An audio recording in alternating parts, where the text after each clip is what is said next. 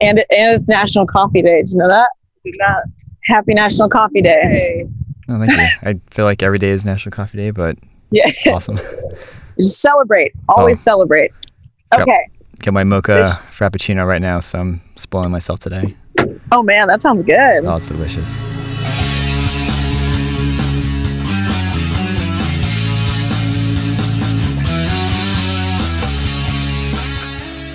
Hello, everyone, and welcome to another episode of the Dodgeball podcast. In this episode, I was able to bring back Brenda Kramer. Brenda, thank you so much for coming back. I feel bad because I wanted to bring you on just to talk about bells, but then I ended up veering off for like another 20 minutes on just dodgeball, and I was like, this needs to be its own episode. So here we are. Thanks for joining. Thank you for having me back. I'm happy to be here. Oh, for sure. Man, so I'm going to just try to control myself, and let's just kind of start from the beginning. We kind of got into it where I think, if I recall correctly, you started from WeHo. That's where you first started playing dodgeball? Yeah, WeHo. I subbed one night, a random Thursday night in, what was it, like 4 years ago, 2014. Just a friend of mine had a team and she needed a sub and asked me because I was athletic. So she asked me to play and I just fell in love with it that night and have been playing it pretty much ever since.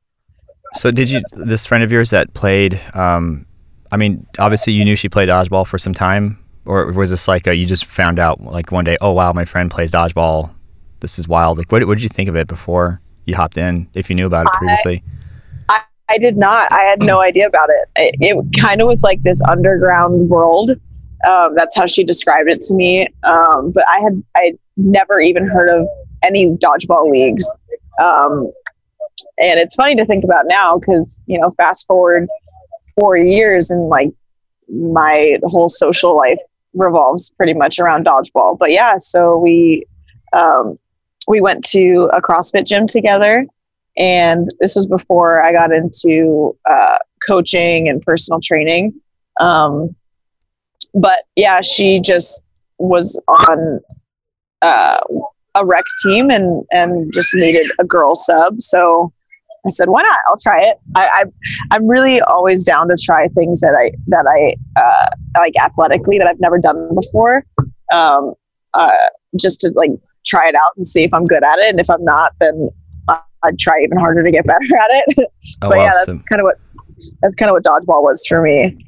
So you're not one of those people like, well, you'll try dodgeball, maybe do terrible, and then you never try again. Like you'll stick with it until you get better at it. Yeah, that's cool. It's a fault in some aspects because you get stubborn and don't give up. But I think it helps in some ways.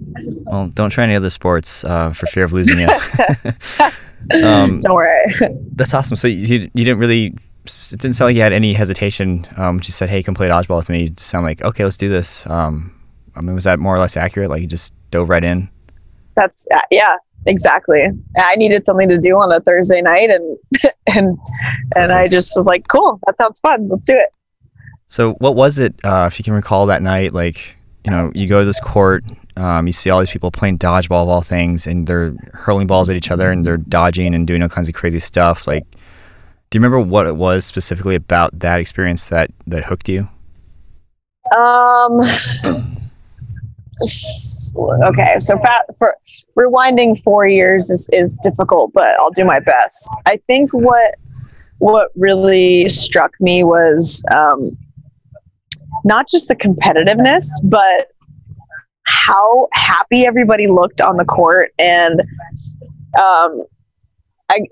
my background is actually in basketball. I played all through high school and college. So, seeing a sport that people were playing and kind of getting like that same joy, that joy that I used to get while playing basketball, it kind of came back. My first time playing dodgeball. So, just balls flying at each other, people throwing it as hard as they can, a catch completely changing, the way that a game is going. It was like, oh, I'm familiar with this feeling and I like it. So I want to keep doing it. That's cool. So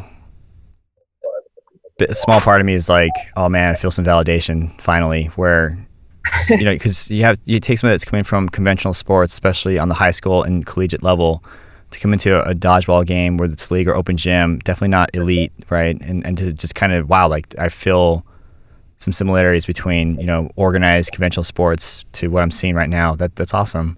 Yeah, that's exactly what it was, but for me, like basketball is played in a gym. So it's also going back to that gym and getting that same rush of like a sport in a gym with a lot of people. Everyone's cheering and sweating and throwing. It's so, it kind of, that parallel for me was really what drew me into it. Kind of a weird question, but like, did certain like smells or scents kind of just like take you back to the good old like college days and high school of competition? Kind of like what you're saying, like with like the sounds and the like, did that kind of just bring back those memories as well? Just like smelling Absolutely. The floor and it like for example, when we had round 1 at Cal State Northridge this season for elite, that's a place that I used to play basketball. Oh, cool. So I, walking into that gym, I was reminded like, oh, like I'm familiar with this place, and that smell of a gym, it's the same anywhere you go. If you've played basketball or volleyball or any sport that's played indoors, and even for people that grew up playing soccer or softball or whatnot, the smell of the grass, fresh cut grass, the field. Yep. Exactly. So like I guess it's more of a cerebral thing for me, dodgeball has become, and that's what basketball always was for me as well. So, kind of making that connection between the two sports and being able to continue playing, it's, I get that same rush every time I step on the court as I did when I played basketball. That's awesome. That's so cool that, again, dodgeball of all things could have like a sense of familiarity for you and you can feel like home. Yeah. Did you take to it pretty naturally? I think if I recall, like you start off pretty good off the bat, right? Is that correct? I definitely started out because I also played softball, so I knew I could throw. I kind of took to it just the same way as you approach any new sport. You kind of like walk in and kind of get the feel for things, and then once you get a couple of games under your belt, and then you kind of get used to, the way that people play and whatnot. I would say I took to it pretty quickly, but by no means am I anywhere like where I want to be in the sport. Right. So I continue to try and improve every single time I step on the court. But yeah, I think I took to it pretty quickly, and I think the draw to it and the love for it that I quickly found is what kept me and what continues to keep me working hard. Awesome. And you mean in that short time, so you said about 4 years you've been playing total, 3 years I put like competitive, so like elite level tournaments. I'd say that's a pretty fast turnaround, especially playing on a team like Money Shot, where you guys took first last year? Yeah, first last year and second this year. Yep. And then just watching you play at Bell's with I Love Money, like, yeah, it looks like you've been playing for a very long time just because of the court awareness. And I mean, shoot, you're already pulling double catches, so that's great.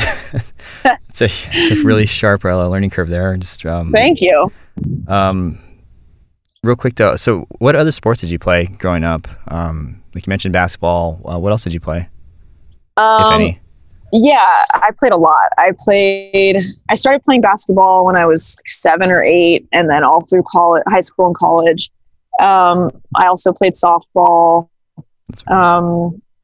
I played volleyball in high school. Really, really loved volleyball. And there's actually a lot of similarities between volleyball and dodgeball. That quick sprints and reaction time. And then I also played a lot of football growing up, a lot of flag football up until 8th grade. And, I wanted to play tackle, but my parents were smart and said absolutely not. So I didn't. But I played flag all until 8th grade. But yeah, I would say basketball. Basketball was my main sport, and softball and volleyball were what I did during basketball off season. Gotcha. You said your parents are smart because you wanted to play tackle football. So were they just like, you're going to get hurt and end up being, 30 and not being able to walk like most people that play football, or was there other reasons for that? Yeah, I have one speed and it's go. So I don't really know how to hold back and, tackle, like, in 8th grade, boys and girls are kind of, they're still similarly shaped and size. But then when you get to high school, boys get really strong. So I think my parents were just trying to protect me. And they also knew like basketball was my main sport. So they were like, we're not going to let you jeopardize basketball to play football. Obviously, you're not going to get into the NFL. Right. So yeah, it was smart of them and I listened, but I think that's where I get a lot of like, I practiced a lot of hand-eye coordination when I was young. And I think that's super important, and being able to carry that into like my adult life. I think football had a lot of, it helped me a lot with that. Yeah, for sure. So what positions did you play in football? Wide receiver that was my go-to, it was like, Brenda, just go down the field. We'll get it to you. You'll catch it. Yeah. And how tall are you? 5'7". 5'7". So I'm sure that helped back then with volleyball, basketball, and I remember you being pretty tall. Was this just out of curiosity? Were these like co-ed teams, or was it for like it was like was it a league, or like was it school? Because I didn't see football until high school, so I didn't know if like junior high or middle school had football leagues or if it was a sport. Yeah, so there were flag football leagues. They were co-ed, and the school that I went to for elementary school and middle school also offered sports, and one of them was flag football. And I just, when I was growing up, I was always just playing sports with the boys. And, at recess, one of the things we would do is play football. And, like a lot of the girls were off to the side doing whatever. And I was just like, no, I want to play sports. Like that's boring. What I love to do. I want to have fun. Exactly. Yeah. Awesome. So I started playing football, I think in like 4th grade. That's awesome. You reminded me of some friends of mine that would play with us, because we never understand like why do these girls like just hang out in the jungle gym doing nothing when they could be out here playing with us, and some would, and it was awesome when they did. It just felt like, yay, more bodies playing. Just makes sense. Yeah, it's just more fun. Like, why wouldn't you? Yeah, exactly. And how fun is it when a girl can smoke a guy? Like, it's the best. Oh, it's my favorite. It's like my secret weapon. Like, these guys are gonna get burned. This is awesome. Absolutely. Well, very cool. Well, you said football helped with like the hand-eye coordination. Obviously, being a wide receiver, you're fighting for the ball and whatnot, and just catching. But what other sports do you feel helped you? You also mentioned volleyball has a lot of similar like movements, but anything specific that really helped you kind of just take the dodgeball? I don't want to say naturally, but quicker than most. Yeah, like I said, volleyball. Just the quick movements you have to make on the court. Court awareness, it's different because, you only play volleyball and basketball with one ball. And in dodgeball, you kind of have to have court awareness at the same time as having athleticism, to be able to dodge and move and jump. So I think I took a lot of, like in volleyball, so lateral movement, being able to move side to side quickly is the same thing in dodgeball. You have to move side to side. One ball is coming at you, you see it from one direction, you have to move to the right or move to the left. Being able to move laterally and also vertically. So you move to the left and jump, or move to the right and jump. Or, in volleyball, having to dive for a ball, is the same thing as like getting low under a ball that's coming at you. Right. And like in basketball. So basketball is a game that's played vertically and laterally. So, being able to pull up for a jumper, same thing as having to pull up or having to jump over a ball that's coming at you. So the similarities between sports, it's the same thing. I never really played soccer, but, a lot of women or a lot of men, that played goalie have that ability to move side to side and jump and also have their hands ready.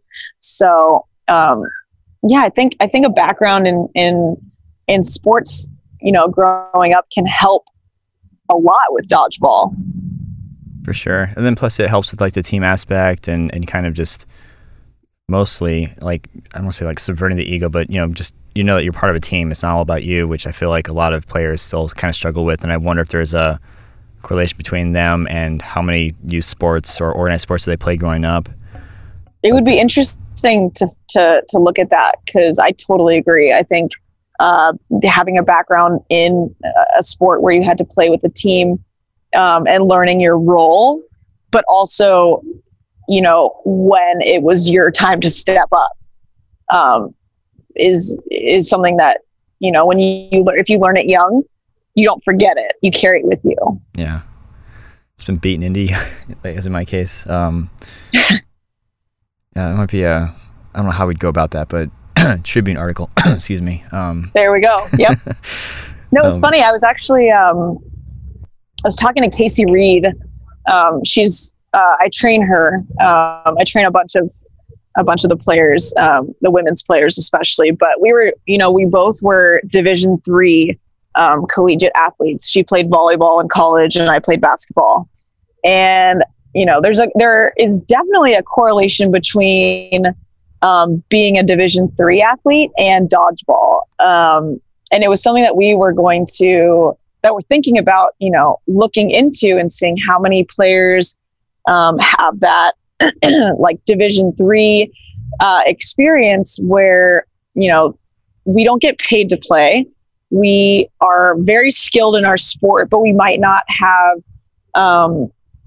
that extra little bit of athleticism or height or whatever it may be to, be a Division I athlete where you're getting scholarships and money. But you play the sport because you love it and you're also pretty talented at it, which is the same as with dodgeball. Like, we're not getting paid huge amounts of money to play. And yet here we are working our butts off to improve in a sport that we love. It's the same kind of thing. So yeah, we're thinking about, asking around and seeing, what background people have in collegiate sports, and seeing if they also kind of think of it in the same way as we do. That's awesome. Yeah.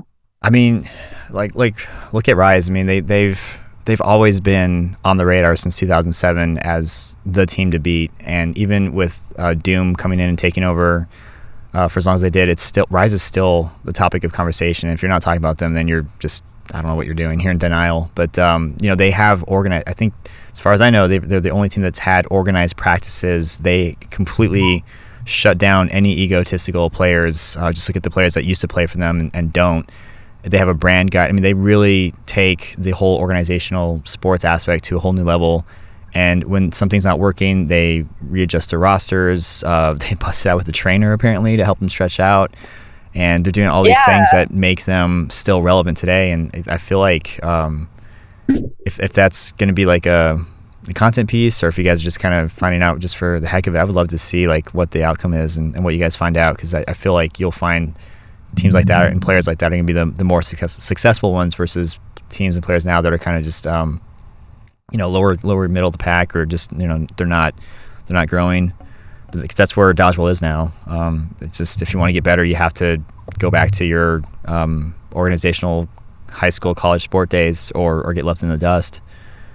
Right, and I also think that there is an importance in not just playing dodgeball to get better. Like, there's I might be biased because of my career and what I do, but there's so much to be said about putting in the work outside of the gym, outside of, the dodgeball court, like putting yourself in positions that are uncomfortable. It's the same thing as you being the last person on the court. Like, do you have that extra, internal strength to not freak out, to know, okay, I've been in this position before. I put myself through the hardest workout I could a week ago and I survived. I can get through anything. And that's what I like to let my clients know. And, not just my dodgeball clients, but anyone. It's like, put yourself in any position that's uncomfortable and you can get through it, and you can take that lesson and kind of, spread it throughout your entire life. And we just happen to be talking about dodgeball, but it can be taken and in so many different ways. That's awesome. Oh man. Trying not to get too sidetracked here. So what do you do actually? So I understand, I heard CrossFit, and so let me slow down. So what do I do? Yeah, what do you do? Let's just start there. Okay, so I am actually the general manager of a CrossFit gym out in the San Fernando Valley in California. I manage the gym, but I also I coach classes. So I coach CrossFit classes.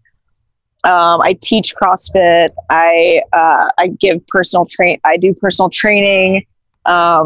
I do group classes. I specialize in Olympic lifting. Basically all you can think about in the world of fitness. Like, I have a background in it. I got my bachelor's degree in kinesiology. So I've pretty much known what I wanted to do, and now I get to do it, and it's the best. That's awesome. Yeah. You actually wake up happy to go to work in the morning. Yeah, it's awesome. Even the mornings that it's like 5 a.m., you got to get there and give the people their fitness. They walk out of there and they feel better. It's great. Yeah, I used to think having to wake up early in the morning was dumb, but I kind of love it now. There's something just very promising about rising before the sun and just get like that. I don't know. I just get like that feeling of, man, I can actually do stuff today. Yeah, it's like it's called the win the day mentality. So you wake up and you're ready to win the day. So you win your own day when you get to control when you wake up and what you do in the morning. Yeah, like that must be it, because it's, you just get up and you face it versus I'm going to hide my covers and I don't want to, and I'm going to fight with the snooze button, which I do. I mean, don't get me wrong. I'll have like a good 4 or 5 day streak, and then weekends I'm like, I'm going to sleep forever because I can, but it varies. Earlier you were saying you're training Casey Reed. Yeah, so I train a bunch of the female dodgeball players. Some one-on-one, some I do group classes. I've had a couple actually join my gym after doing personal training with them for a little bit.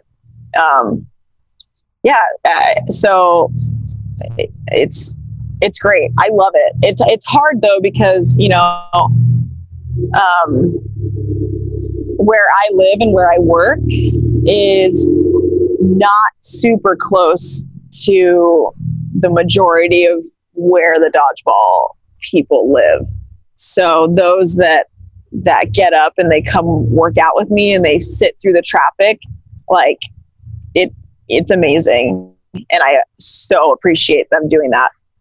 Oh, that's so cool. So I don't know if this was, I think this was you. Well, I was creeping on Facebook. I think it was like Instagram stories. I've recently discovered them, so I just do random stuff of nonsense. But I came across Crystal Briones, and I know one of the persons was, I think they're doing mountain climbers on like this turf, and one was Bree, and I think the other one might have been Casey Reed. And I was like, geez, like that's so cool. Like they're freaking getting after it to practice and get better for Team USA. And I think it even said like Team USA training. And then I asked Crystal, like, oh, are you beating them up right now? Like, is that you training them? She's like, no, Brenda's doing that. I was like, oh my God, that's so cool. Like, it was just so cool seeing people that committed and dedicated to what's going to be probably the biggest worlds so far, because of all that's been surrounding it and all the hype, and to see people like Andrew like losing weight and working out, and just seeing that drive in people is so motivating and awesome to see. And I wanted to ask, like, was that you beating them up? So that's my gym. That was that's awesome. My gym. That's me beating them up. It was actually Crystal, Karina, and Brianna. Right. And that's what I'm saying. Like, they all worked all day and came out. I think we started at like 9 p.m. and they just got after it. I put them through tons of drills, ladder drills, shoulder stability stuff, like, oh my God, I'm so jealous. all kinds of stuff. And they worked their butts off. And that's all I ask whenever I have clients, all I ask is, like, you give me 100%, I'm going to give you all I have. And we're going to get through this together. But you're going to walk out of here and proud of yourself that you just, completed an hour's worth of hard work. Can you move to Phoenix? That's so I guarantee you there's plenty of trainers out there in Phoenix. I don't know if they play dodgeball, but that's the key is, and that's another cool thing too, is that there's people that are hitting up, or offering rather. I think Miles Gardner from Kaiju had offered to put together plans for people, and just the demand is there. It's like, maybe it's not as loud as we might think, or maybe it's getting louder, but it's definitely there. And I'm really curious to see, like, what your and I don't know if this is proprietary information, but like what like how do you say, like, this workout will help a dodgeball player, or is there certain workouts and drills that just kind of help any element of an athlete? So the easy answer is that it depends on the person. It depends on the athlete and what they exactly are looking for, or they need to improve whatever aspect of their game they're looking to improve. This actually goes along with, one of Tyler's questions. And I actually, put a lot of thought into my answer to this. I think the number one thing that I see when people from dodgeball walk into my gym and they ask me to help them is they have issues with their shoulders and they have elbow issues. And it makes a lot of sense. We're in one plane of motion, constantly throwing, probably as hard as you can. So you're putting your whole body and your shoulder at risk every time you do that, if you don't have the requisite strength to, put your arm through that same motion. So a lot of what I do right off the bat is like some shoulder rehab stuff. And it's not heavy. It's not heavyweight. A lot of the times it's just body weight stuff. But just getting, people to use their scapula, like to actually get their shoulders to move and not try to get all their power from, their elbows and their wrists. And, definitely what I focus on with a lot of people, not just shoulder rehab, but also core stability and core strength, and letting people know that your core is not just 6-pack abs. Like, right. Your core comes from, your whole torso is your core, which also includes your back. So a lot of what happens, when people have back issues, it's like, okay, your core is not firing properly, but yet you're putting yourself in unstable conditions, trying to make your body go in certain directions that your body's not safe for. So then that's when injuries occur. So kind of like rewinding and kind of like finding the source of the issue and working from basically core out. So a lot of what comes with that is, the shoulder rehab and strengthening single arm workouts, single arm movements. A lot of what I do, picture a kettlebell. So, you have the kettlebell and you have the handle. The best way to strengthen and get your shoulder in an unstable yet trying to stable position is holding that kettlebell from its handle underneath, so that you're holding it from upside down, and then getting your arm and your shoulder to move, from, like I say, like in your pocket up to over your head, but making sure your arm is completely locked out at the top. You're allowing your shoulder to move in all the ranges of motion that it needs to, but you're adding in that stability to help you, get those stable shoulder girdle muscles to fire the way that you need to. Then you can bring that into your throw, and you're not going to have as much pain when you're using your shoulder the way it's supposed to. I'm sorry, I could nerd out on this all day, but please, I'm like, I have kettlebells at home. I'm also not going to air any of this. This is going to be my advantage only. Yeah, there you go, man. This is all for you. This will all be bleeped out. Yeah, exactly. And then from there, you can go into a lot of plyometrics, a lot of speed and jumping. And like I said, with volleyball or with basketball, it's like, how fast can you go from a sprint to a stop to a jump? So I do a lot of depth jumps. So jumping from a high box onto the ground, up onto another box, down, and as high as you can, jumping off the ground. Allowing yourself to find balance also. Balance is super important. And, with moving from side to side, you need that core stability to allow yourself to stay balanced with every single movement that you're making. And then there's some people that have an athletic background, and that's when I can throw in like some Olympic lifting movements, which are the snatch and the clean and jerk, and those right there help the most with explosion. So, a lot of what you want is that explosive movement to like move forward, move backwards, move up. So getting that hip explosion and extension is something that you need a lot of in dodgeball and with any sport in general. And then lastly, just coordination is super important. So I do a lot of single leg, so balance and coordination kind of go along in the same realm. So I do a lot of single leg movements, a lot of single leg, what are called single leg deadlifts, unilateral deadlifts, where you're holding a weight at one side, but you're on single leg. So you're having to fight to keep your hips down and your core stable. All of that's gonna relate so well to dodgeball. Breaking it down into like what it is. It's throwing, jumping, catching, all that stuff added together. And then, obviously you need a cardio aspect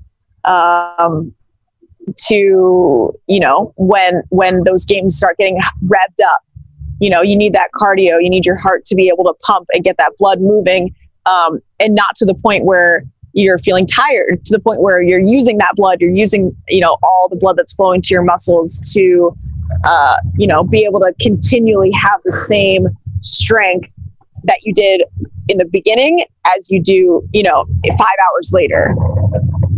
Yeah, you got to squeeze out every minute you can, because they can be very, very tiring. And it's funny how it's only like a dodgeball game might be like 2-3 minutes tops per match or per game, and you could be so winded just because of the stress and the movement that you're doing and the toll it's taking on your body. And maybe a couple hours a night at the gym might have just bought you those extra 30 seconds that make or break the difference between if you're going to catch that ball or hit that guy or run them down or what have you. So exactly, and that's what I found.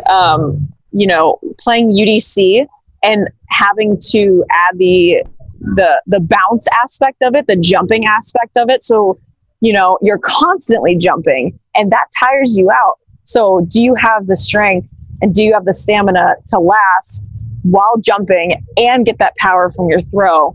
Do you have that ability? And some people do and some people don't. So there's a lot that you can go into in terms of training and the aspects that are going to help you the most in dodgeball. Man, that's so cool.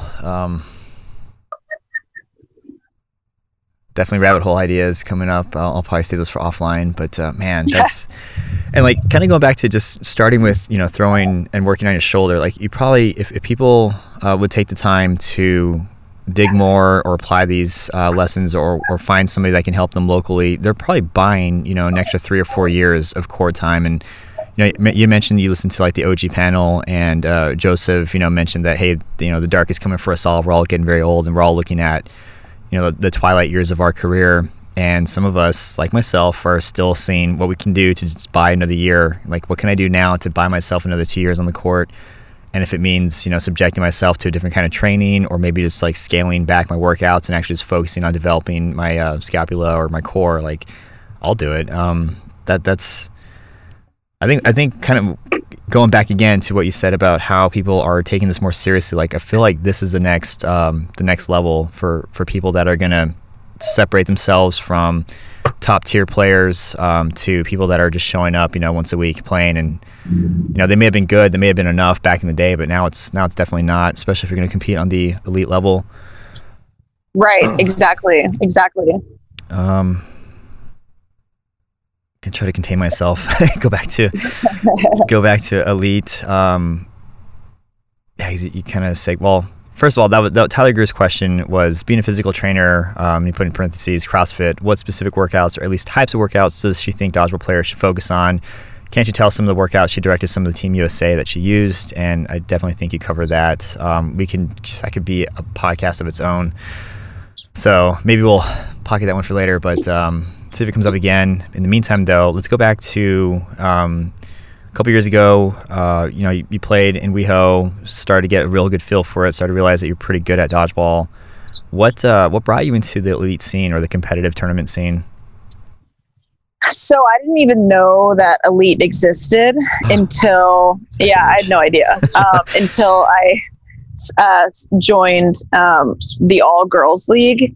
And I mentioned this in the podcast previously before Bells, but I didn't know anybody. I didn't know a single person. The only person that I even recognized, I think, was Brittany Mastro, because she played at WeHo, and I just remember I was like, oh my God, this girl's so strong. She has such a great arm.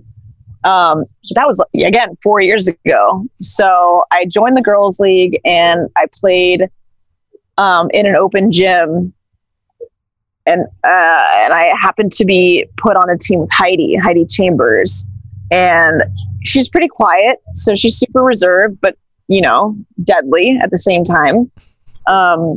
So I just, I don't really remember much, but I just remember, like playing alongside of her. I didn't even know what positions really meant or what a corner was. I just kind of like bounced around a little bit. Right. But I think she recognized like, oh, this girl actually has potential. And I was completely unknown. Nobody knew who I was. So I think she contacted Brianna, and Brianna reached out to me, again, I didn't know anybody. So she was like, hey, do you want to play on this traveling team with us, or elite or something? And again, I'm super competitive. So anytime I can be on a team or, flex that team muscle, I'm like, oh yeah, let's do it. It just so happened to be Brianna and Heidi, who are unreal. So it's like kind of an honor that they asked me, before I even knew pretty much anything. So I just kind of learned as I went. We went to that first elite tournament, I guess 3 years ago now. And, every elite tournament, you learn something new. So I kind of just like took it one game at a time. I guess. If I'm remembering correctly, then yes. So I imagine Bree approaching you and Heidi scouting you even 3 years ago. It was probably a big deal. Were you like retroactively honored once you realized and got a sense of like the team you're on and who was watching you? Yes, that's a perfect way to put it. It's like, say you're just a guy playing football on the weekends, and Tom Brady comes up to you and he's like, hey man, you want to join my team? I saw you catch that ball. You want to be on my team? And you have no idea who Tom Brady is, but you're like, all right, cool, sounds good. I like playing sports. It's like the same thing. It's like, okay, Bill Belichick and Tom Brady want me to play on their team. Awesome, let's do it. And then 3 years later, like, holy I've been playing with Tom Brady this whole time. Right, I've been playing with Tom Brady. I have a championship, and I lost last year. That's pretty. Actually, you know what? That's pretty accurate. Wow, that's funny. I guess that's a good way to put it. I mean, it's definitely not. It's a big deal. Not to inflate her ego or put her on the spot, but like Bree's a big deal. And don't tell her you said that. I won't say that. I never said that. We'll cut that part out. Yeah, I'll have to ask you if you want me to bleep that out and just be like a long bleep again. Perfect. But and then you kind of remind me of like when we talked earlier. You had some. You asked her some questions like, "Hey, how can I get better?" She kind of helped coach you through that. And then I would say here we are. A couple of years later. But I do want to go into to trampoline, and I think I might know the answer for this one. What got you into playing UDC, and why did you give trampoline a shot? So let's rewind. So a year ago, there was a tournament, a 4v4 foam tournament, and at the end, they did a random draw 2v2, and this was during the time that I think teams were forming for UDC. So Rachel Rodia and I were paired together for the 2v2, and I'd known her, but I was never formally introduced. I just played against her. So I was super excited to get to play with her because she's amazing. So we played together and kind of like got along really well, had a really great playing rapport. And then after that tournament, she approached me and she's like, hey, are you playing UDC? And I told her, no, well, I don't know yet. No one's really asked me, but I'd really like to, because, I want to play dodgeball wherever I can. So she said, yeah, I think I'm putting together an Arizona team. I have Sam Greco and Katie Sanchez so far. And I think Steph Baxter was on it, but she I think she got injured like right after. She's like, yeah, we need one more. Yeah. She's like, hey, we need one more. Do you want to do this with us? And I was like, absolutely. To play with you guys? Of course. So then shortly after that, there was a Facebook group that we started, and then Steph Baxter said she got hurt. So we were looking for another player, and Lauren Hoffman was available, which again, how, but not mad that she ended up on our team. So, Rachel and Lauren play on Pop That together. So she reached out to Lauren, and she also said yes. So that's kind of how the team formed. And then going into it, I think we all were kind of like, yeah, we're relatively like underrated in some aspects. So we just went out there and we had fun. Like, we just really enjoyed ourselves and each other, and just kind of feeding off each other the entire weekend. Yeah, Katie Sanchez, Rachel Rodia, and Sam Greco. That's a good lineup on any team, or any court, any medium. Right. Throw you into the mix, and geez. And Lauren Hoffman, was that was the other one? Yes. I think I know the name. Lauren Hoffman. I would recognize her. Yeah, you definitely would. She's on Pop That. She's got this crazy sidearm throw that just knocks people out. Yeah. Rachel's awesome. I don't want to say legit terrifies me, but that's kind of close to what I mean. Cause like I think she can get you out wherever you are. She has this amazing no look throw and such a quick release. Like if I'm ever playing against her, like I try to prioritize her just so I can breathe a little bit. And, it's fun to play against her too. And Katie Sanchez, man, it could be a podcast about her, and hopefully there will be soon if we can actually get our dates aligned. But both of them. But yeah, those are all phenomenal players. Yeah. Hopefully you can get them on. I'd love to hear their stories as well. Oh yeah, no, it's definitely something I don't want to rush either. So it's only a matter of time. I'll get them. So I mentioned earlier that, I'd asked rather if you guys are going to come back next year, if UDC has another women's division. Do you guys think you're going to stay together, or have you put much thought into that since then?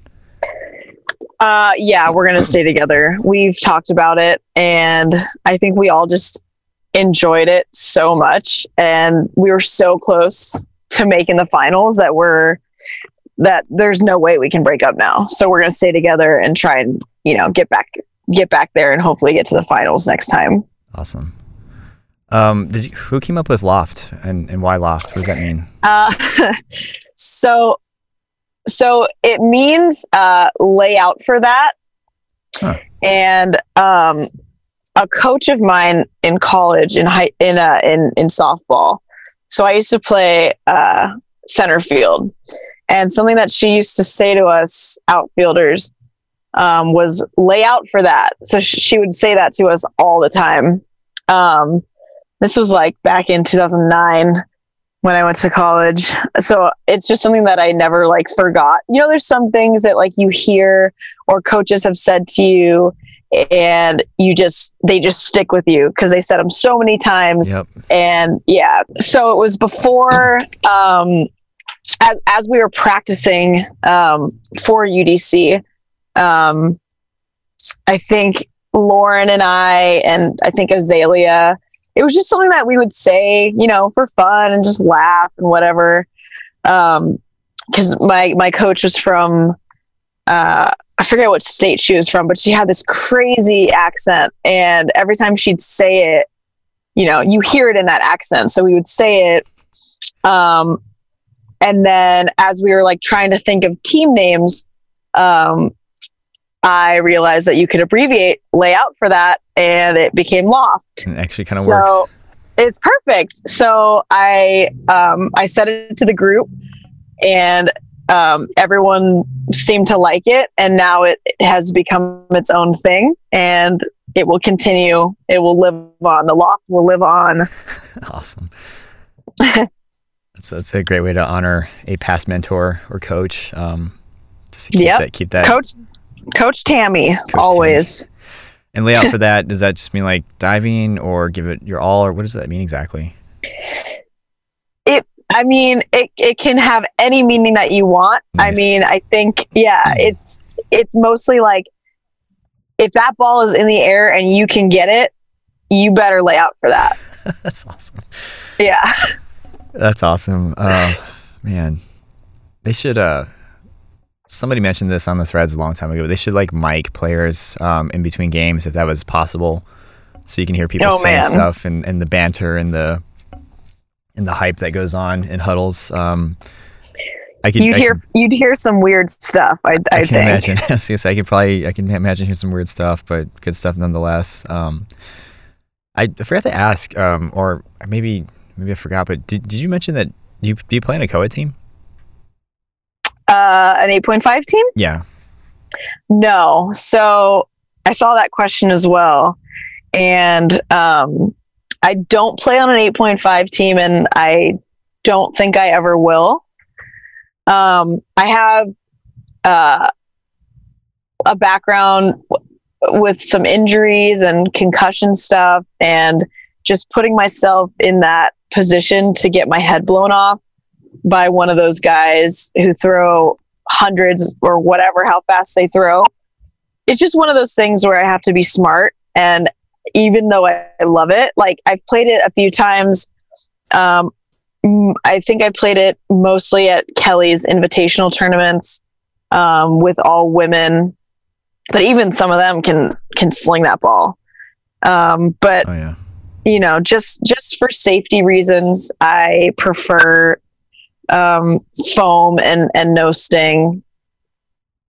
Gotcha. So it's kind of like back in the day when you're told not to play football, like you just want to preserve yourself as much as you want to. It's probably choosing the better option so you can keep playing in the other divisions. Exactly. That's smart. Probably really hard to fight that urge, especially after getting to know you a little bit more. But it's like you can play, risk getting injured, and not play ever again, or you can continue to play and grow in the way that you have. So, and that was another Tyler Greer question. He definitely went ham again. But he was killing it, man. Yeah, he was. I love it. It was great. He's just like bing, bing, bing. I was like, oh my God, Tyler. But that was that's what I want. So we'll get there soon, actually. Do you have a style of play? Like, are you defensive, offensive? Are you known as catching, blocking? Does it vary? How would you define how you play and what you bring to the team? I would describe myself as pretty versatile, actually. And really just depending upon the opponent. So I actually watch a lot of film. I watch a lot of the games, just trying to get to know the teams that I'm going to be playing against more, and really studying teams' tendencies and players' tendencies. So I know going into playing a specific team, what style they like to play. So how do I need to, kind of maneuver myself or like what plan of attack I need to take to be the most successful. So that's just kind of like a long-winded way of saying, like, I can, if my team needs me to corner, I'll corner. If a team, like in Loft, for example, like my role was more of a catching role. And I took that. Absolutely.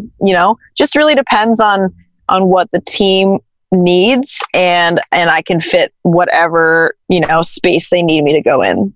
Nice. Going back to that team mentality, like it's not about what I want, it's what the team needs.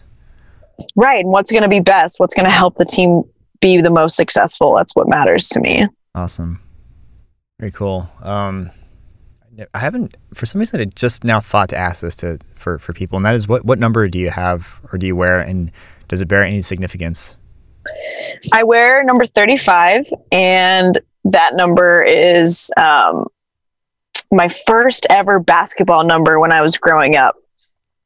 So, my first, rec league basketball team is just the number that I got, and it, not many people have it other than Kevin Durant now, but other than that, like, it's not super common, but it means a lot to me. So it feels good to honestly to be able to continue wearing it. That's funny. A couple people on my COA team have tried to take number 8 from me, and I got insanely offended and insulted. I was like, how dare you? This has been my number for a long time. Yeah, and I'm just now realizing, like, yeah, it's kind of a big deal for people. So 35, it was just randomly assigned to you? Yeah, it was my first number, and I wore it all through high school and college as well. Nice. Yeah. That's very cool. Yeah, I needed 40 some odd episodes later, and I finally think of a really good question to start asking people again. Kind of a no-brainer. But there you go. Yep. Always adding new to the lineup here. And the only other question I had was, what is your favorite style of ball? Usually it's between rubber, no sting, and foam. But for you, I guess no sting versus foam. Do you have a preference at all, or? I really like foam. Not gonna lie. That's I love it. I love the style of it. I love the style that you have to play when you use it. I think I really like playing with it. So foam first, no sting second? Yes. Gotcha. Yeah, I mean, I think that's just the way of the world. We're all moving to foam. Definitely just need to adapt and overcome. For me anyway, I love 8.5, always will, but foam it's growing on me as much, and I like to give it a hard time, especially people that are proponents of foam. But like, I do enjoy it more and more. So anyway, Yeah, it's fun. One question that popped up, because you're talking about like all the sports that you play and all the training and intensity that you do. Have you ever experienced a soreness like dodgeball soreness?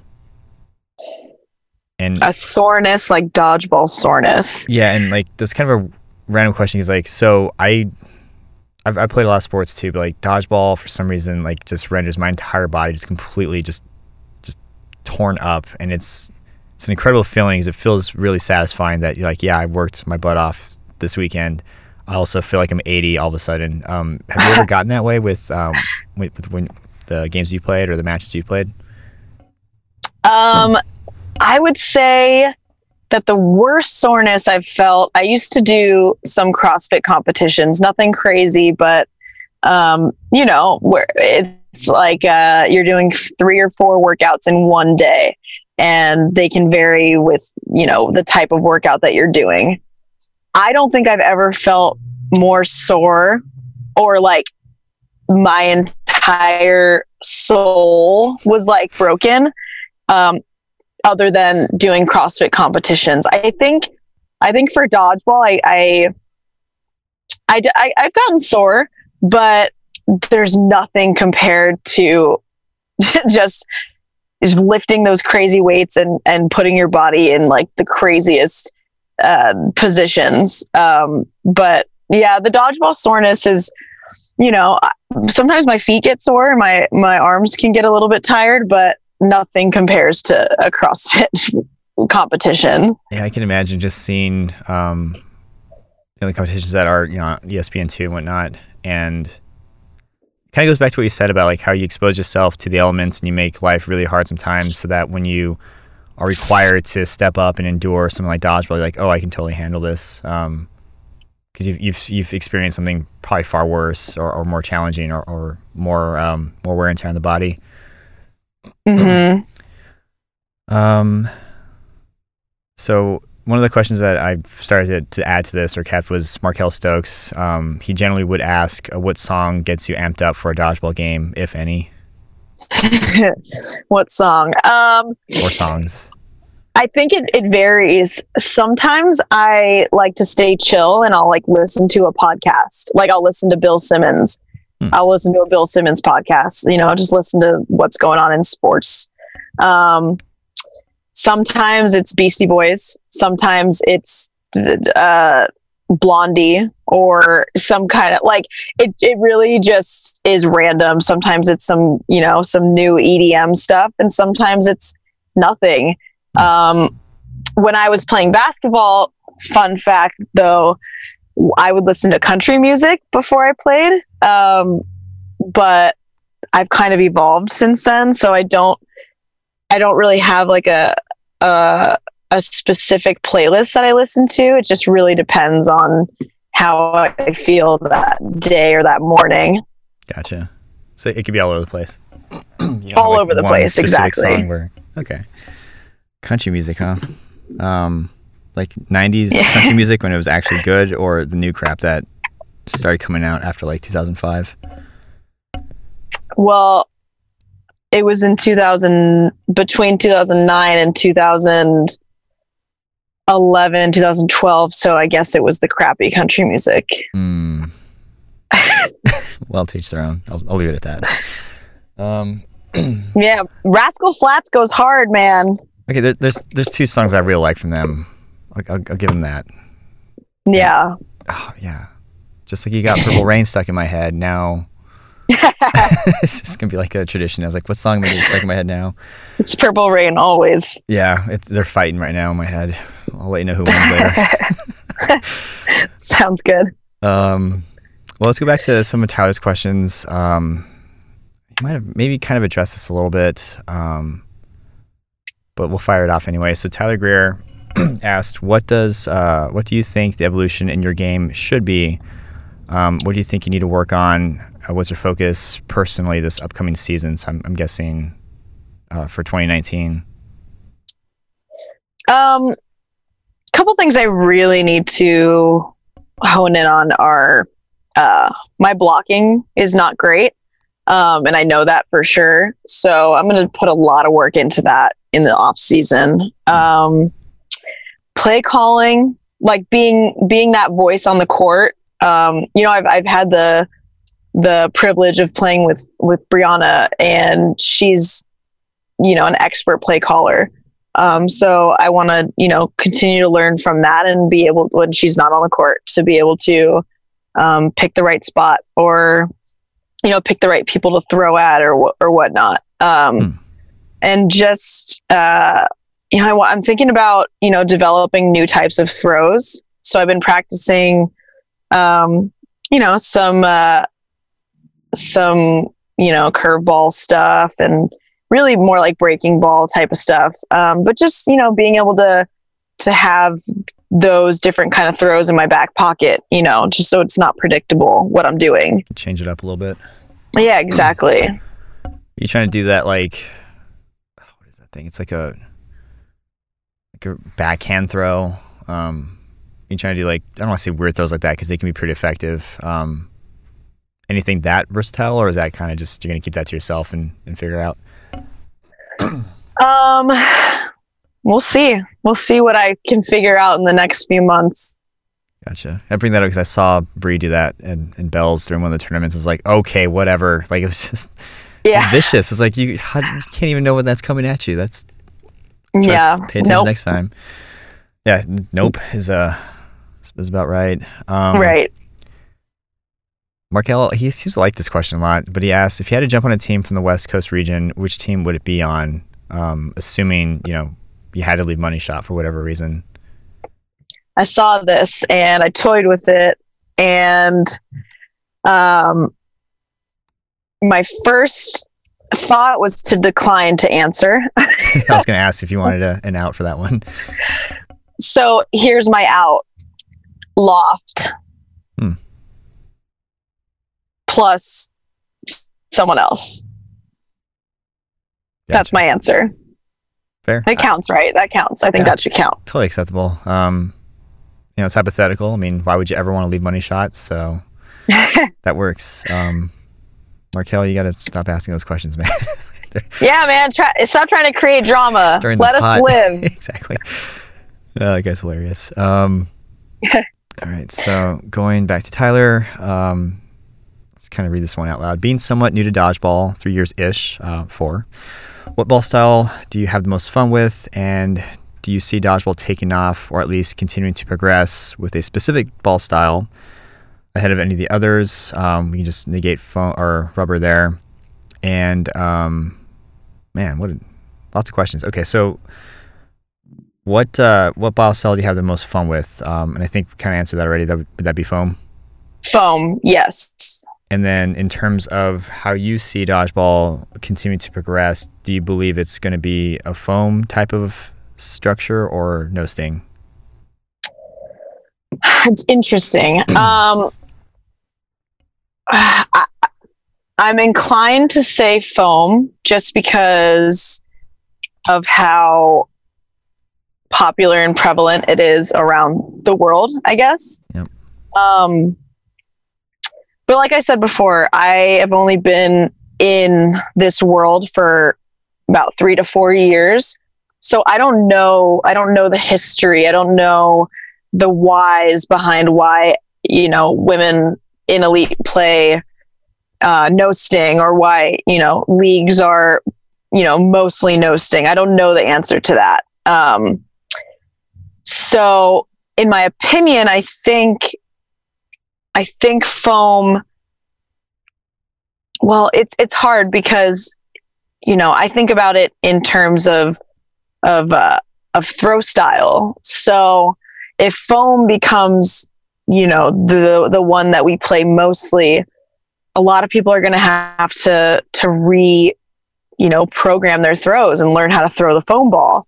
And that it's more than just pick up the foam ball on a Sunday and throw it around. Like, a lot of people have developed throws in no sting and 8.5 in rubber. So if foam is going to be taking off, then it's going to require more work. Do I think that people are willing to put that in? For sure. So I guess it's a long-winded way of saying, I think foam is the future. I think it's going to be taking off more so. But we'll see. We'll see what happens. It's a good answer. And I'm going to have to agree with you just because going back from the very start, 8.5 was definitely the beginning. Without getting too crazy into history, there used to be like this thing called a stinger, which was about the size of a softball, and it was rubber. It was 2-ply, and those were just murdering people. So those got phased out. They lost popularity. 8.5 grew, and now it's slowly transitioning into foam taking over. That's what the rest of the world plays with. No sting is a very good alternative, especially for rec leagues. So a lot of people that are coming into elite are bringing that bias with them or that preference, and with foam, like part of why I get so upset is just because I have to relearn how to play dodgeball again, and part of me really likes that because it's that challenge, but the other part of me is like super frustrated because it's like, man, I used to like the brain and the muscles do what they're supposed to, but something just doesn't happen. That's just getting used to the trajectory of foam and trying to adapt. So it depends on the day. Sometimes I really enjoy it. Sometimes I'm just like super frustrated. I'm like, come on, it's like learning how to walk again. Right. But I think that's the beauty of it, is you have to challenge yourself. You have to find that challenge to be able to grow. And, you can get stuck in your ways, but how are you going to improve if you don't suck at something first and then learn how to do it, put the work in, put the time in, and get better? Yep. I agree. Yep. That's well said. So Tyler asked this other question. This one might be super loaded, but we'll see. He starts with, might be for Brenda, maybe not. But I've been thinking about this question a lot, and anyone and everyone's opinion should be valued and has validation. So is there a future for dodgeball, and how might we see it, and what is needed reasonably of what currently already is? Probably should have vetted that question first. So that's a loaded question. But you said you had a chance to like look at this prior to, so. Yeah. I had a chance to look at it and kind of mull it over a little bit. Short answer, yes, there is a future for dodgeball. The thing is, where does that growth, where does that start? And I don't know the answer to that, but and I know there's so much that happens in the background, with Elite, with Team USA, with USA Dodgeball. I know they're doing a lot to try and grow the sport in any different way that they can. Right. There is growth. I don't know where it starts. It's hard because it's something that so many of us are so passionate about. And we want it to grow, and we want it to be popular, not just in our hashtag dodgeball family circle. Like, you want to get other people not just playing it, but loving it and watching it and supporting it, and I think that might be the next step, is getting fans, people that don't play, but, know the players as dodgeball players and have a chance to come support and cheer on their favorite team, and not necessarily need to form a team to come play against them. But I don't know how that happens without getting dodgeball on TV more or what have you. Like, there's so many back end things that need to occur to have that growth happen. But I think we're on the right track. And I think, a lot of it comes from, Vince makes a lot of videos and sharing those videos because, our world is so, much just between, the palms of our hands and our fingertips. Like, social media is huge. So getting that word out, getting those videos out, getting people to see dodgeball as more than just what the movie was, however many years ago, that's done. That's not what it is anymore.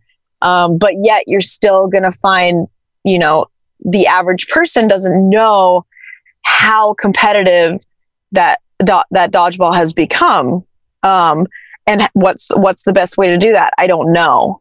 I try to, I talk about dodgeball all the time at my gym. I get people, members of my gym, to watch videos. People from my gym want to come support and they want to watch. So that's a start, but to legitimize it and get people to take it seriously, I don't know where or how that happens, other than getting more viewership or getting, figuring out how to get corporate sponsors, if we even want to go that direction. But, getting it to just grow, I don't know where that starts, but I think it's happening. That's, yeah.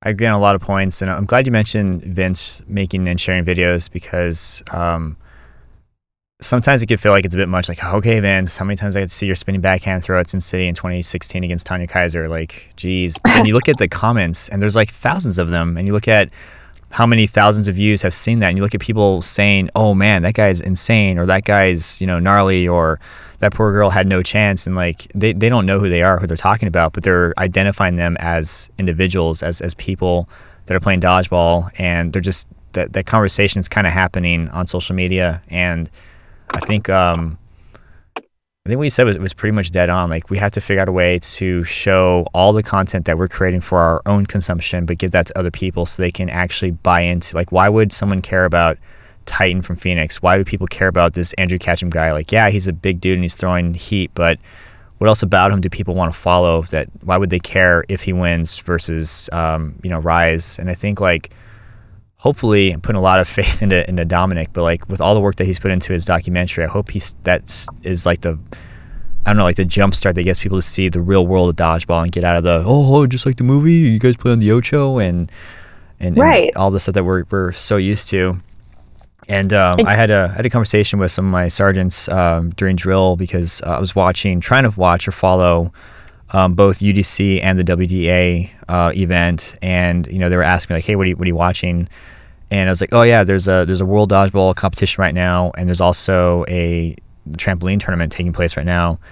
And they're like, oh, is that gonna be aired on the Ocho? I was like, no, it's live streamed, like you guys can see it right now if you want. And I try to show them some pictures and some footage, and they're just like, holy shit. Like, they had no idea how intense it looked. And the branding, I went on this for UDC for quite a while, like the branding that was portrayed with like the team interviews, and seeing people like Ashley Cook, like looking like you would look at somebody from a Monday Night Football production. Like, they've got like that gritty type of like imagery going on. Like, that's what they need to see. They need to see more of that versus what they remember from a movie that came out 14 years ago, because that totally changes their perspective. Now they're interested in when I go to play, and it's kind of a weird thing to talk about when you're on duty, but it's still that's what changes their perception. So I think that helps with the growth. And I would honestly say more people like you coming in from the beginning, where I don't even know how you recreate this, but I think that just certain people have it where you come in, you play, you do all right, maybe you don't take off like you thought you would, but you stick with it and you just keep coming back. It's a good question. But your answer was really, I agree with a lot of those points. Like I said, freaking Tyler. Hey, whatever, man. I like the questions. I think he is also trying to think of how the sport can grow, and you need the opinions, you need the feedback from people to help that growth, and that's what we're doing, I think. Yeah, and so speaking of that, Dan Levine, I should know how to pronounce his name by now, but he said, it's a good question, and it's also being deserving of a standard question. So I think that's like 3 standard questions that I've added now from this interview. So good call, Dan. And yeah, it's a good point. Get to have the opportunity to interview a lot of people and get their input. And I think this is a good question to continue moving forward. So probably something they'll have to mull over though before, because it does take some thought. But Connor Heelan? Connor! I had a feeling you knew this person. So, who is your favorite player to play in a random draw 2v2 tournament with that slightly resembles Macaulay Culkin? I was like, that's a really targeted question. So, who might that be? I think I'm going to go with Connor. Okay. Connor is my answer. Yes. Was this But I also have had that opportunity to play with Rachel in the same kind of way. So, she doesn't resemble Macaulay Culkin at all. So Connor, you get this one. That was close. Yeah, I wasn't sure about that. Was this from the was it the thing that you came from when we last interviewed? Yes. The fundraiser? That's what that's what it was from. That was hilarious. I read that. I was like, yeah, that's a very specific question there. I think I know the answer to this one, but we'll ask it anyway. We have to. Shout out to Connor all day. That's awesome. Katie Sanchez, what is your most memorable dodgeball play that you've either made or seen? So I'm gonna go away from the double catch. I was gonna say that doesn't count. We've talked about that already. So. Yeah, that doesn't count.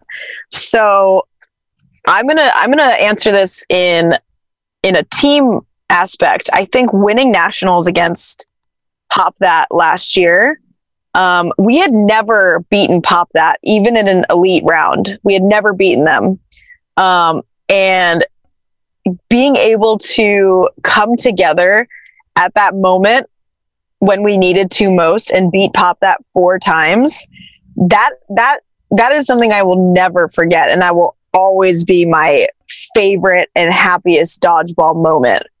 Wow. It's like playing against the best team and you never beat them ever, and yet the opportunity on the biggest stage, your team figures it out and comes together and doesn't just luckily win. Like, we really had to study it and to figure it out, and to beat them 4 times. That's not a fluke. That's no, we earned that win. Super So that intentional. that will always be my favorite, most memorable dodgeball moment. And I think the moment, the most memorable moment I have watching dodgeball, and we've talked about it so many times, and I think it deserves to be talked about forever, is Angelique's beast mode. It's like someone is known for being a catcher. She's known for being a catcher. And yet here she is. And this just goes to show you the versatility that the best players need to have. She took it upon herself. What was it? 1v4, something like that. 1v4. She took those balls and she said, you know what? I know you guys think I'm going to catch this, but watch, I got an arm and I'm going to get all of you out. And that's exactly what she did. And that was impressive and inspirational. And it just goes to show that the best players can be put in any situation and come out on top. So, I'll never forget that moment either. Just watching her put the team on her back and just win the game for them. It was awesome. Yeah, that was... So again, with my delayed reaction, I saw on the feed holy crap, Angelique, Legend of Leak, just people just saying, wow. And they hyped up this incredible play or series of plays that I had to wait until I got home to watch. And, I was expecting to, like you said, maybe she made a triple catch. I just immediately just kind of, I don't say wrote her off, but just assumed it was a catch. And so when I'm watching this, I was like, okay, it's 4v1. What is she going to do? That's so amazing. And then I see her take out Karina, and I'm like, wow, that was okay. And that was that was a good shot. And that was from quite a distance. So, she took out the next player, and I was like, she's not catching anything. Is she going to take them all out with her by throwing? And then she did. And I was like, holy crap, that was not what I expected. Definitely lived up to the hype that I'd, been following. And yeah, it's like you said, people might have expected her to do one thing. She did another. And it just the excitement, I wish I was there to actually see it and experience that live, but that was incredible. And I just love the commentary too, people just Dave and Brittany just losing their minds while this was happening. That was awesome. And I wasn't there. I don't do UDC, but that's a memory that I'll have for quite a while. That sticks out from this year. And those are the moments that need to be featured in places other than on, in our small dodgeball circle. Like, Yep. Those are the things that people need to see to get the interest in dodgeball skyrocketed. Yeah, I agree. So this question, the Andrew Ketchum question, and that is, what do you want to achieve in dodgeball, and what keeps pushing you to play to get better? So obviously that you have that competitive drive, but what is that about you? Like, and what do you want to do at dodgeball ultimately? So personally, I would love to represent Team USA. That's my goal, and that's really what I'm working for right now and working towards. And those are, the hours that I put in the gym alone. Like, I work out by myself, and push myself super hard to build up that stamina and endurance and have what it takes to last 4 days. That's my goal for next year and for beyond, to represent the United States. And I think, in a macro sense, I want to see dodgeball in the Olympics. I think, there's a space and a time and that can happen. And hopefully it can happen in my lifetime of playing. But if it doesn't, like, I'd love to be part of the beginning stages of moving dodgeball from playing in a bar to playing where we are now to playing in the Olympics. Like, there's stages that happen, and I want to be involved in helping players get better physically. I even if I ever stop playing dodgeball, when that happens, I'll still be able to train and to coach and to get people physically fit. And yes, I have my own goals, but I think broader than that, I love helping other people. And I see the greatness in so many other people, and having the ability to pull that out of them and utilize that in a sport like dodgeball. That's what's most important to me. Right now I predominantly only work with women, but I would love to get some of the men out there as well to work with me and to, have me let them help, or have me help them, improve more than just their arm. Like, let's get you moving better, and let's get you playing until your 40s, 50s. Who cares? Age doesn't matter. Like, if you work your body the way that it needs to be worked and take care of it, who says that you have to stop playing when you're 50? Who says that? You don't have to. Yeah, look at Alan's dad, James Wright, and Dave Benedetto. I'm like, if they're still trucking, I got another 5-10 years easily if I take care of myself. And yeah, man. Like we said about like being part of, so the Olympics may not happen in your playing lifetime, but just to be able to kind of sit back, say we're watching on TV 20 years from now and it's actually there, like, wow, I was part of that. I was part of like the first wave of Team USA memberships. I was part of, the Elite Series from 2000 whatever to whenever. Just having that kind of like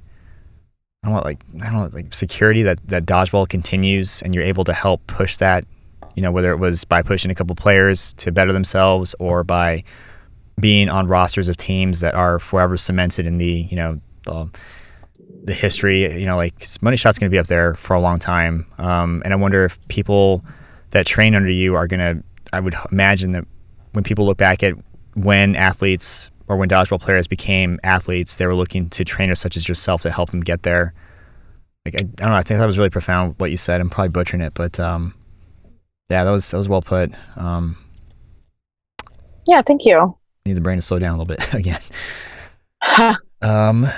So you also kind of answered what you're looking forward to in 2018 and beyond. And I did want to ask, do you have like a specific memory that's your favorite, other than when you guys beat Pop That 4 times in a row, or is that pretty much like the highlight so far? That's way up there. And I also think it's important to not remember the failures, but to recognize them, and not necessarily failure as in like we came in last place, but the things that didn't go right, the things that happened in tournaments that we would like to take back or whatnot, but not focusing on the negative things that happened, but learning from them, and also not fearing failure. And I think that's what helped us a lot, is like, we know we've played well against, X team, Y team. Like, we know we can beat them. So what are we going to learn from our mistakes to end up beating them? And I think, just having that ability to grow and to learn from failure is what sets people apart from others. This year we also won, in Kelly's Classic, we won the no sting aspect of it, but we did not do well in the foam part. And, there was some frustration. There were things that came up, and that was when we really needed to rally together to play, to come back and play no sting. And, we did that.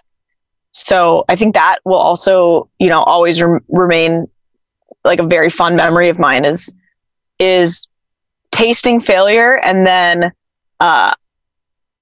and then kind of coming back and feeling that sense of victory on the same day. It's awesome. It's kind of like going back to last episode where, in the Nationals, you guys got knocked out like right away. You took like an immediate loss, but then you fought your way back through because you didn't let that defeat you. You just kept going and moving with the punches. Exactly. Oh, that's incredible. So I do have, this might be like a 2-part question, but that was, and I thought of this as we were talking earlier, and that is, what are you going to do during the off season? So you kind of mentioned like, you work out by yourself, you subject yourself to things that are uncomfortable so that you can grow, but is there anything specifically that you plan on doing between now and like the next elite, and I guess maybe post the LA Classic, because that's still pretty competitive tournament too, but what are your plans for the off season to get better and achieve those goals that you talked about earlier? I think one thing I'm going to work on even more is mental strength. So I meditate almost daily, but I'd like to make that even more of a focus for me. Just staying present, not letting failures or letting a bad play hold you back or hold me back, and just practicing that mental strength.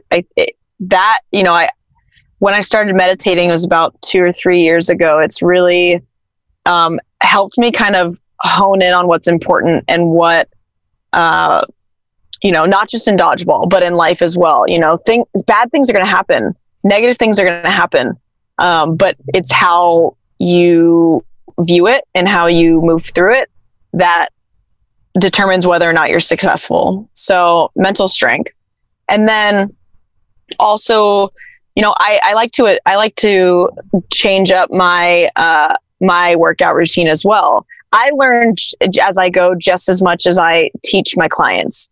So if I am seeing something that, I need to work on in my game, I figure out how to implement that into my workouts.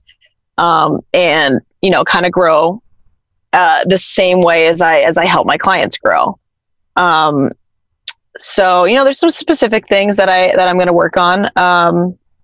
Like I mentioned, throwing and different styles, but also, putting myself in even more uncomfortable positions. Like yesterday I did a workout where I rode, on a rowing machine, I rowed 5,000 meters. And in between that, like every few minutes, I would do, some jump rope work and having to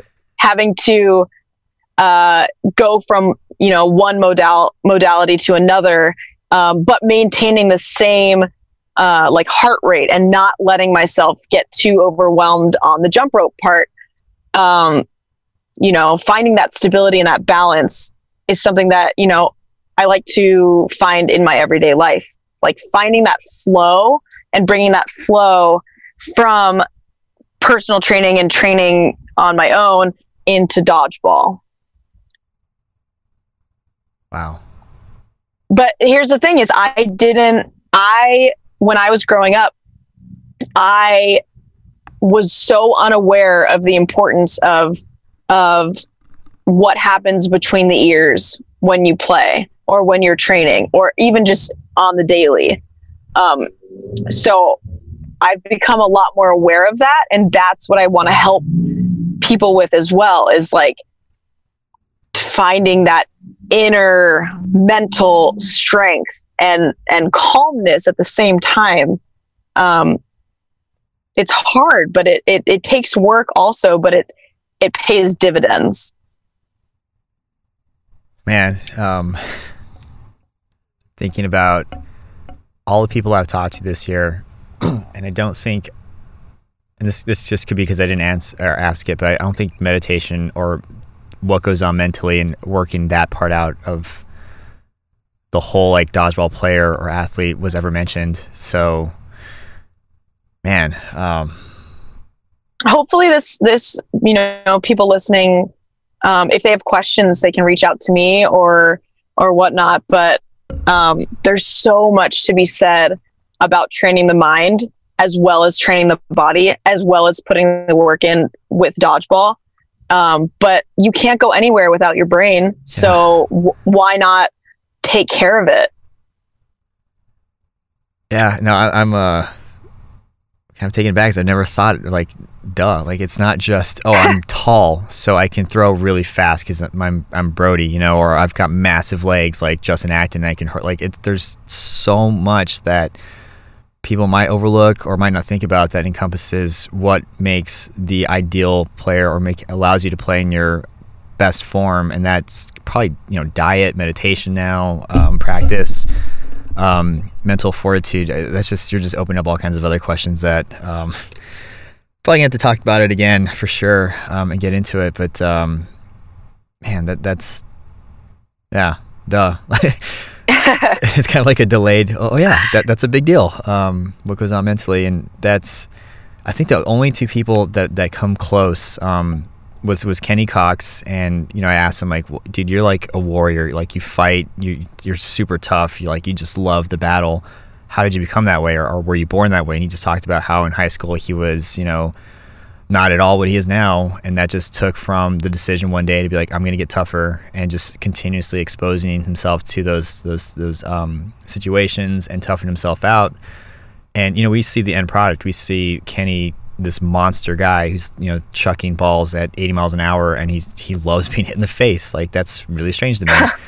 Glenn's kind of the same way. And then I think the closest was Alan. He I think I kind of pinpointed to when he said, I want my whole focus this year is to give Rise a championship. And not saying it was like the secret or like it happened because of quantum mechanics or whatever, but like he mentally made the decision to work his ass off to make that happen, and he contributed to it. So yeah, there's a lot to be said still and brought up in future podcasts about the mental aspect, and you're just giving me all kinds of good questions to ask now. So one day we can dive even more into it.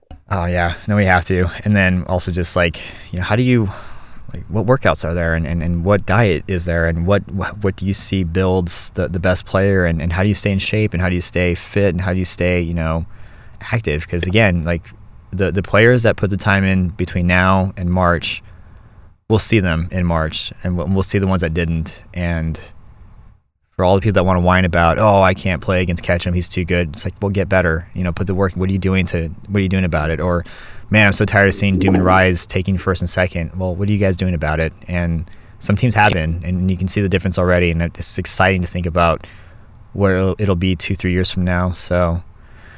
Right, exactly. And Ketchum is a really good example. You know, I haven't had a chance to talk to him about it, but, you know, observing and just seeing the physical, not just the physical changes he's made in his own body from whenever I saw him last year to now. There's something mentally that happened where he decided, you know what, I'm the best player, but I can be better. That's what separates champions from just the average person in general. So I'd love to pick his brain about that and just see what his goals were and how he's gotten to where he is now. But I think, you know, also teaching people that you can get to a goal, but that doesn't mean you can become complacent. You can get, you know, however good you are in dodgeball, but there's always somewhere to improve and get better. And that complacency will hold you back. So can you fight through that? Can you push yourself beyond? But I'd like to see people try, and that's, you know, that's the goal. And I love how you said that. So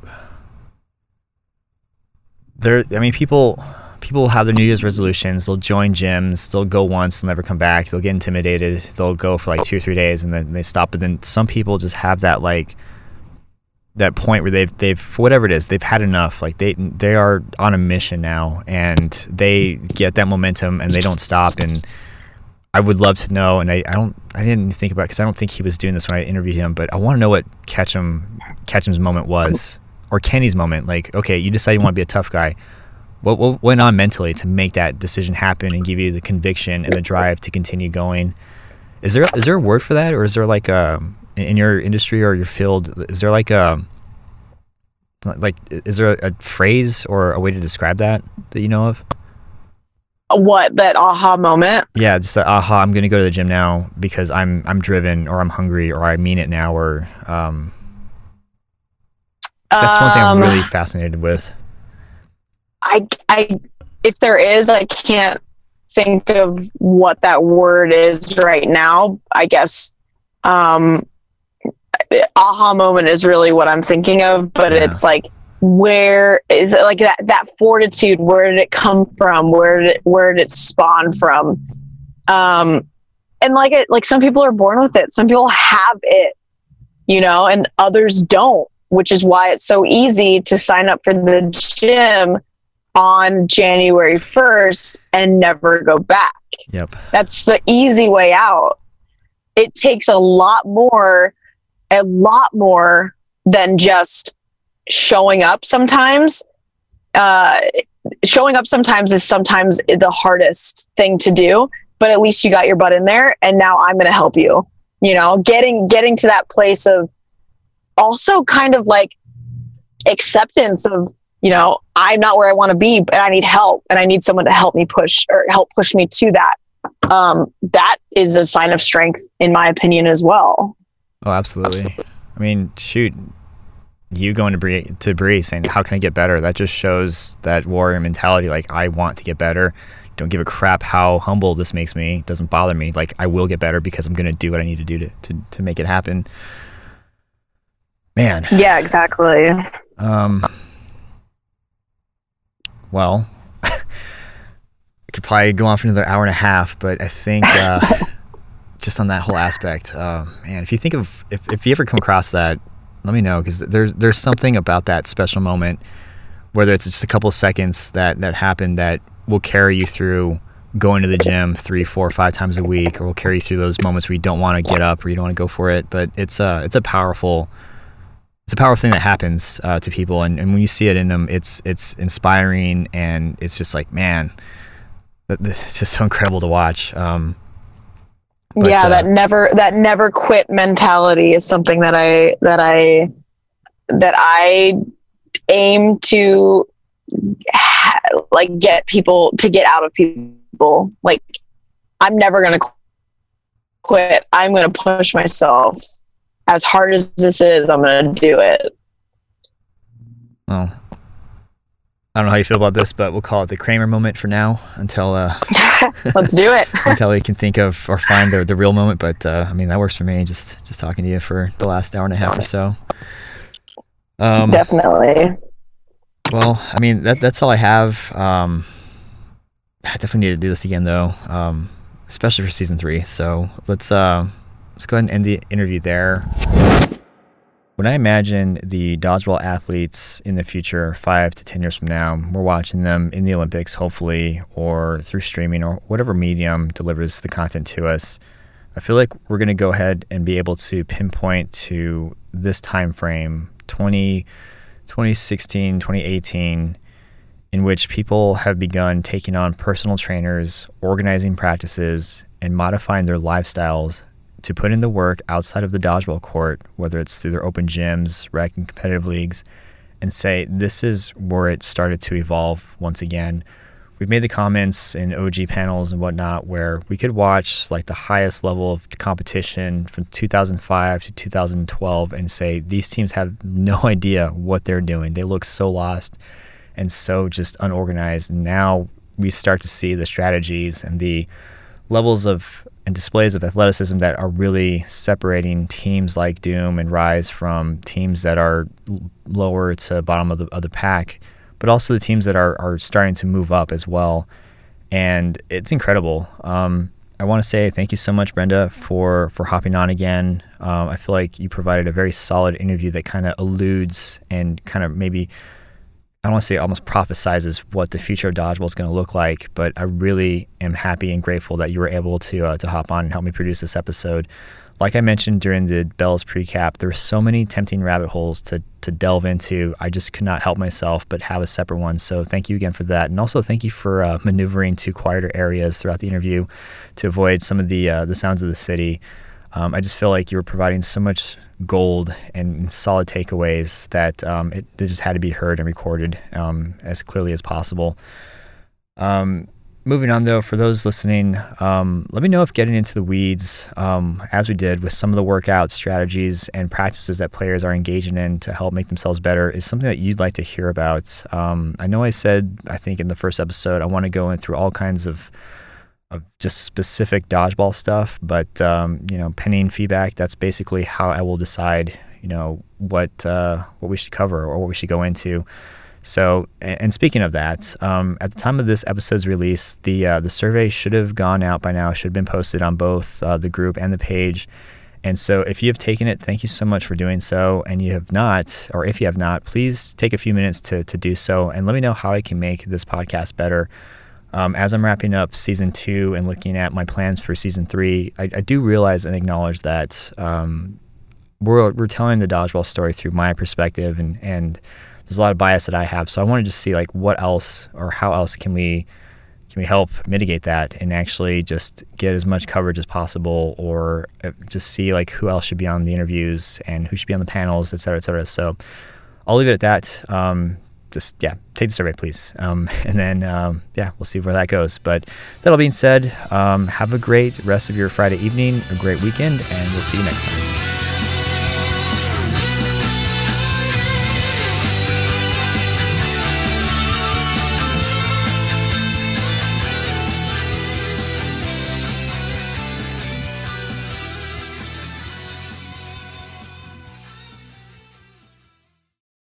Hello, everyone, and welcome to another episode of the Dodgeball Podcast. In this episode, I've been fortunate to bring back...